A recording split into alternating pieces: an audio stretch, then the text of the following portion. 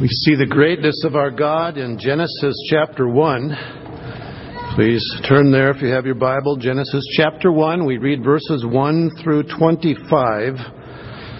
And we read, in Jesus' name.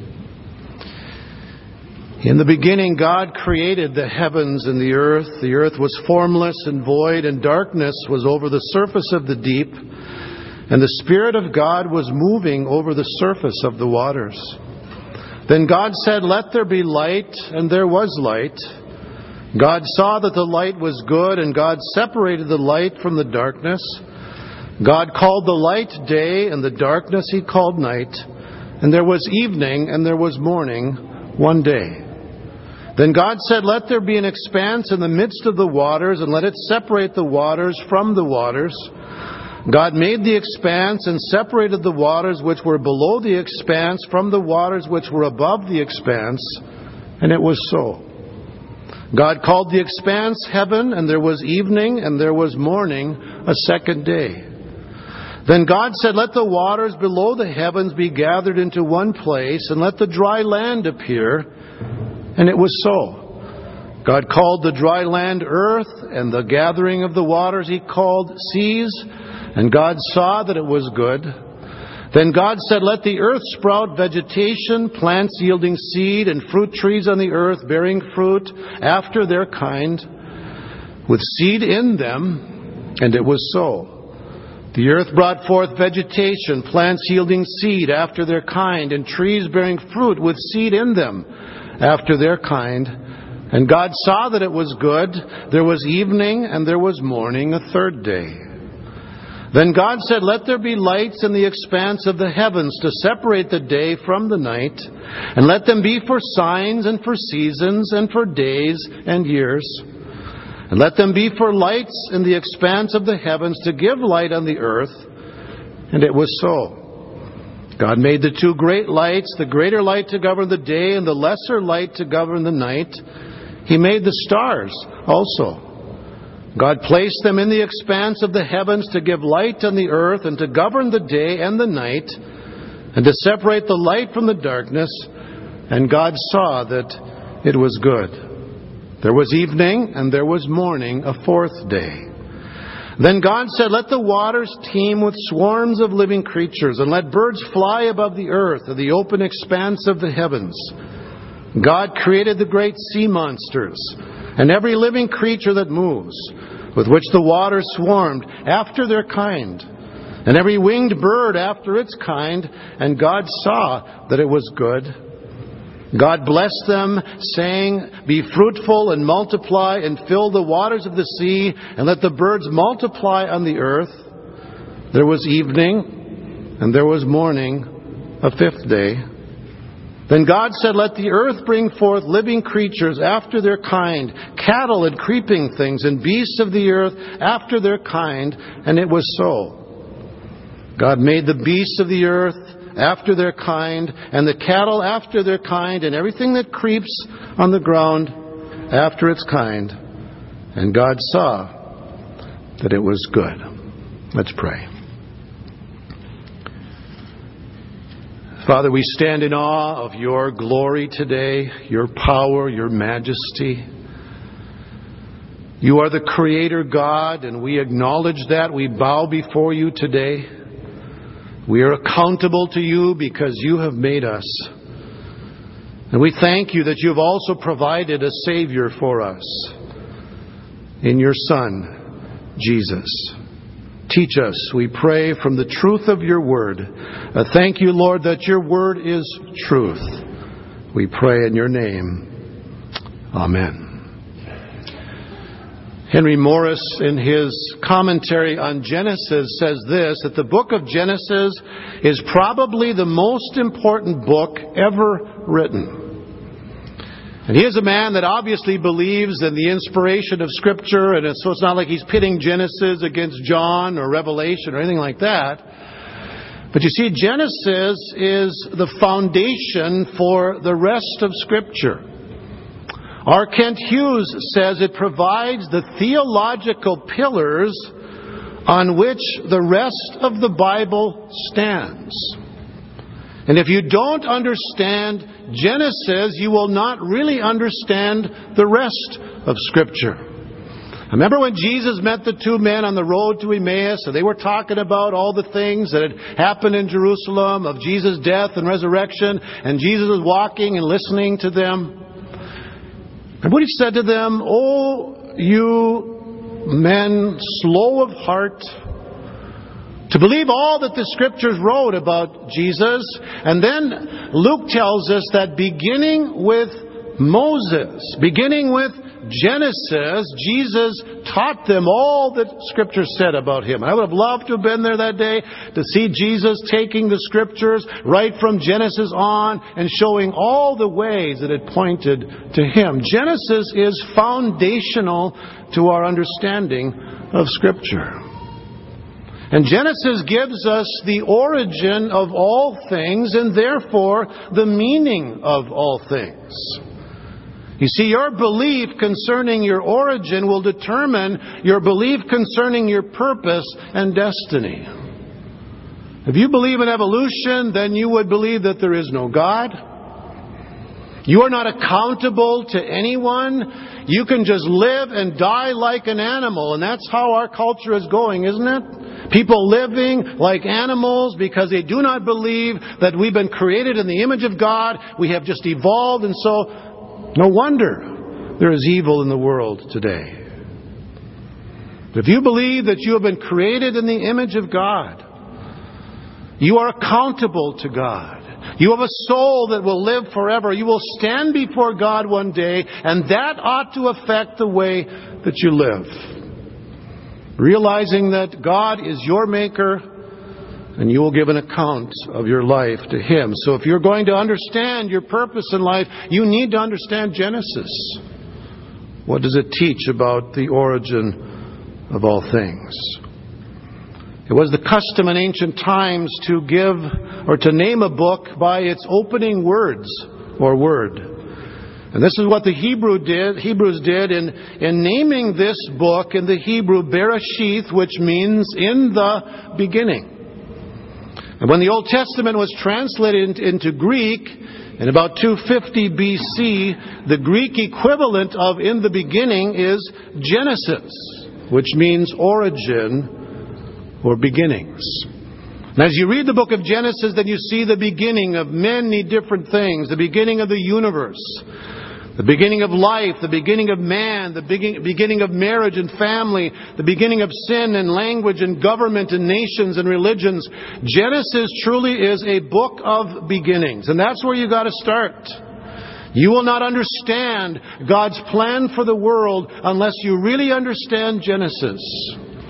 Creation, the fall, the flood, the table of the nations. These are foundational truths, especially in our culture today, that we must understand and that we must proclaim to a world that needs to know about Jesus.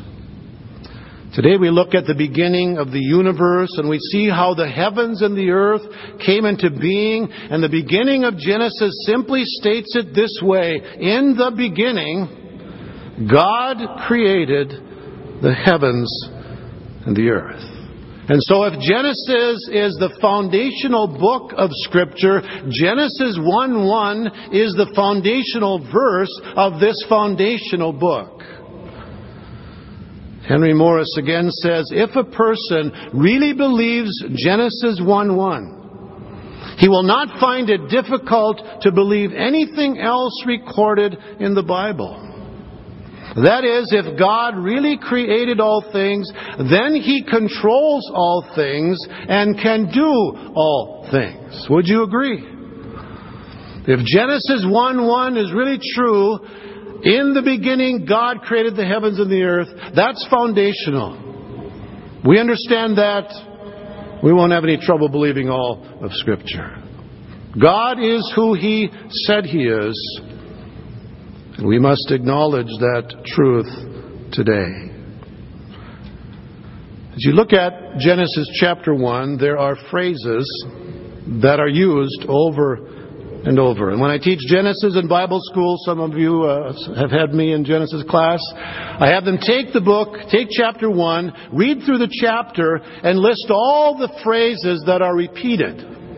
And those phrases that are repeated in this chapter then really become the principles that we need to learn about creation. And it's kind of fun to go through there and just list all the phrases that are repeated over and over. And that in the Hebrew mind is to emphasize something. Repetition. Teachers, right? You would probably agree repetition is the secret of learning. How many of you told your students that, huh? Right? So here's the phrases. Let's look at 4 of them today. First of all, God created all things by His Word. And that's the first phrase that we see in Genesis repeated. God said. We find it at least 8 times in this chapter, and in every case, it is followed by a phrase that explains what happened when God spoke, when God said. Look at some examples. Verse 3, then God said, let there be light, and there was light. Verse 6, then God said, let there be an expanse in the midst of the waters. Verse 7 says, and it was so. Verse 9, then God said, let the waters below the heavens be gathered into one place, and it was so.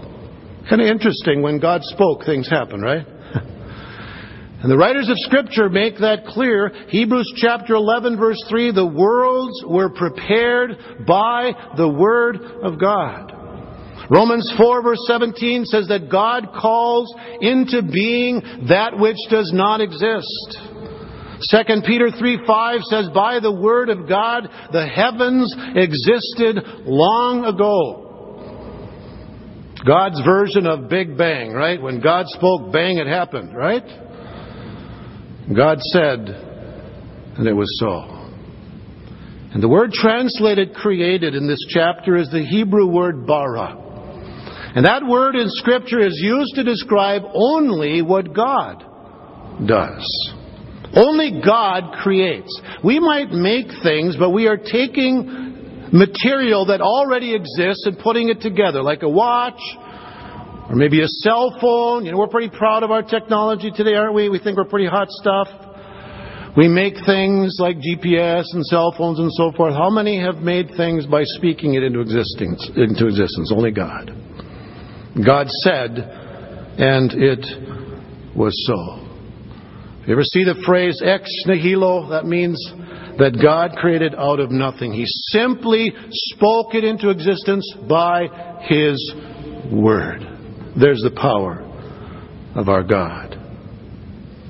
Second phrase we see repeated in this chapter has to do with the days of creation. And the principle is that God created all things in 6 days. Now, you know as well as I do that some Christians today try to harmonize, as if you can, evolution and creation by saying that God is the creator, but He did it through evolution. God got it all started, and then evolution just kind of took over, and then it happened that way. And so they redefine the word day in Genesis 1. They say that the day doesn't really refer to a normal day, 24-hour day like we would say, but it refers to long periods of time. Maybe millions of years, maybe billions of years. And they try to prove their point by pointing to other verses in Scripture where the word day is used in a different way other than like a 24-hour day. For example, we have the phrase, the day of the Lord. A prophetic day. And so they'll say, well, look at the word day there. It doesn't really mean a 24-hour day, so maybe in Genesis it doesn't mean that as well. Or they'll quote from John 8, verse 56, where Jesus said, Abraham rejoiced to see my day. Okay, the word day there is also used in a different sense. Like we might say, back in my day. Isn't it interesting when you talk about the 70s or the 50s or the 60s? Back in my day, the kids just think, whoa, you are really old, aren't you? Huh? Well, we use the word day like that as well. But the question we need to ask isn't, what does the word day mean in other places in the Bible? What's the question we need to ask? The question we need to ask is, what does the word day refer to in Genesis 1? In the context, how is the word day being used? Verse 5 is the first use of the word day. God called the light day, and the darkness He called night, and there was evening and there was morning one day. It's obvious that this refers to a normal day because it is qualified by two phrases. The first one is this: God called the light day, and the darkness He called night. Now it's obvious that the word day there is referring to millions of years, right? Hardly. The light day, the darkness night, sounds to me like a day like today, doesn't it? And then the second phrase is just as obvious. There was evening and there was morning one day. How can you say that Genesis 1 allows for millions and millions of years when the word day is qualified there? Evening and morning. So if you take the simple words of the text as they are written, it is clear what God means by the word day: 6 normal days. Henry Morris says, if the reader asks himself the question, suppose the writer of Genesis wished to teach his readers that all things were created and made in 6 literal days, then what words would he have used to best convey the thought? He'd have to answer that the writer would have used the actual words in Genesis 1. If he wished to convey the idea of long geological ages, however, he could surely have done it far more clearly and effectively in other words than the words which he selected. It is clearly his intent to teach creation in 6 literal days. Therefore, the only proper way to interpret Genesis 1 is not to interpret it at all. That is, we accept the fact that it was meant to say exactly what it says.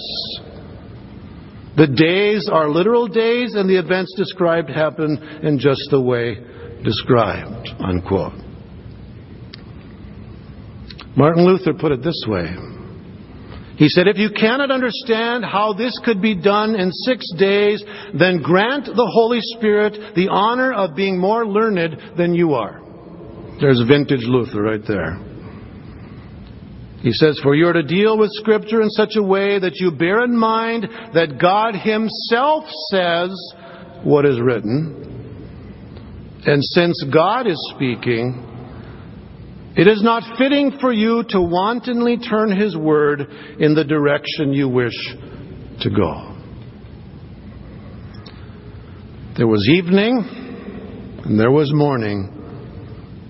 The first day, the second day, the third day, the fourth day, the fifth day, the sixth day. The third principle, God created all things to reproduce after their kind. And if you think about that, that really is an amazing thing. Not only did God create everything out of nothing by simply speaking His word, He created all things with the ability to reproduce.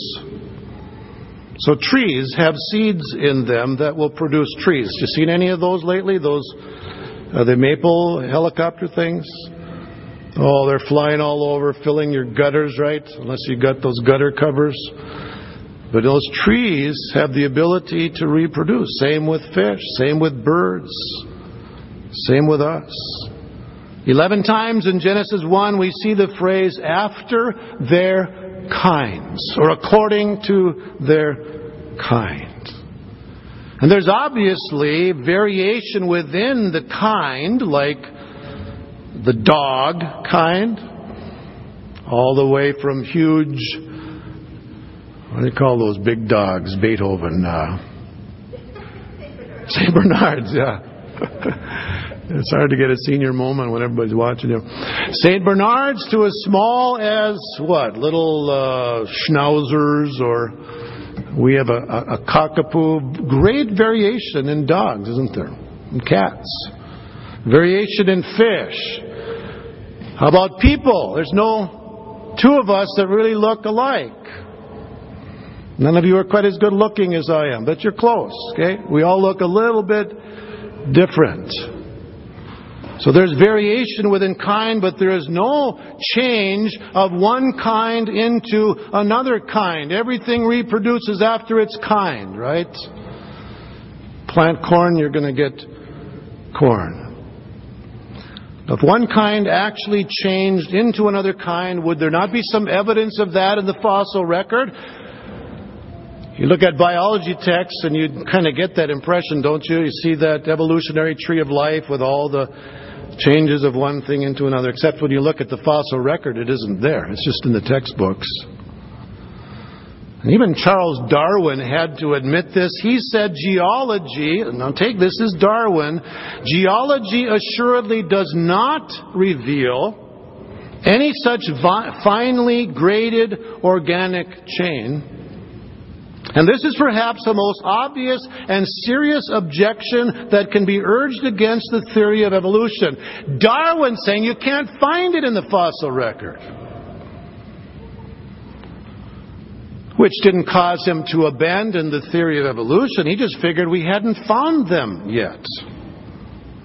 They got to be there somewhere. We haven't found them yet. And over 150 years later, we still haven't found them yet. Isn't it time to abandon a theory that has no evidence to support it?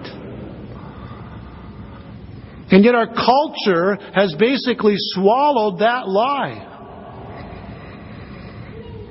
The theory of evolution. And we're seeing the effects of that in our culture today. No God, no morality, no accountability. You can trace it back to evolution. And it's no longer just looked as a theory. It's accepted as a scientific fact. It's a lie. God created things to reproduce according to their kind. The final phrase we note, God created all things as good. God surveyed all that He had created, and He saw that it was good. That statement is found 7 times in Genesis 1, and the last time it says it was very good. Genesis 1, verse 31. Why did God say that what He had made was very good? Think of the beauty of creation. I was sitting out on the deck last night and looking at the grass and the trees and the pond and the birds, the flowers. You travel this country and you see the beauty of what God has made. From the Grand Canyon in Arizona to the mountains of Colorado to God's country of Upper Michigan and so forth. Beauty of God's creation. Think of the vastness of creation. Think of how big our world is and how long it would take for you and I to explore the whole world, and that's just a speck. A speck in the midst of all the galaxies that God has created. Think of the complexity of creation. Think of your own body, how complex your body is. Just take your heart. Dr. Don Byerly describes the heart or the body as having 60,000 miles of blood vessels. The heart pumps blood through this labyrinth and back every minute, every day. Your 10-ounce heart muscle contracts at least 100,000 times. Every year, the human heart circulates nearly 1.6 million gallons of blood, enough to fill 200 tank cars, each with a capacity of 8,000 gallons. The heart beats 2.5 billion times in an average lifetime without taking a vacation, which is good, right? Even with the application of the human race's combined intelligence, we have never created a machine that can compare with this. And yet we say that this happened by chance. Really? How about your brain? The human brain is the most complex and orderly arrangement of matter in the universe. It contains at least 10 billion brain cells with over 100 trillion neurological interconnections. If all these were laid end to end, they would circle the equator 4 times. The brain can hold the information content of 25 million books, filling a bookshelf 500 miles long. You got that kind of brain, seminarians? You should have a 4.0, shouldn't you, in seminary?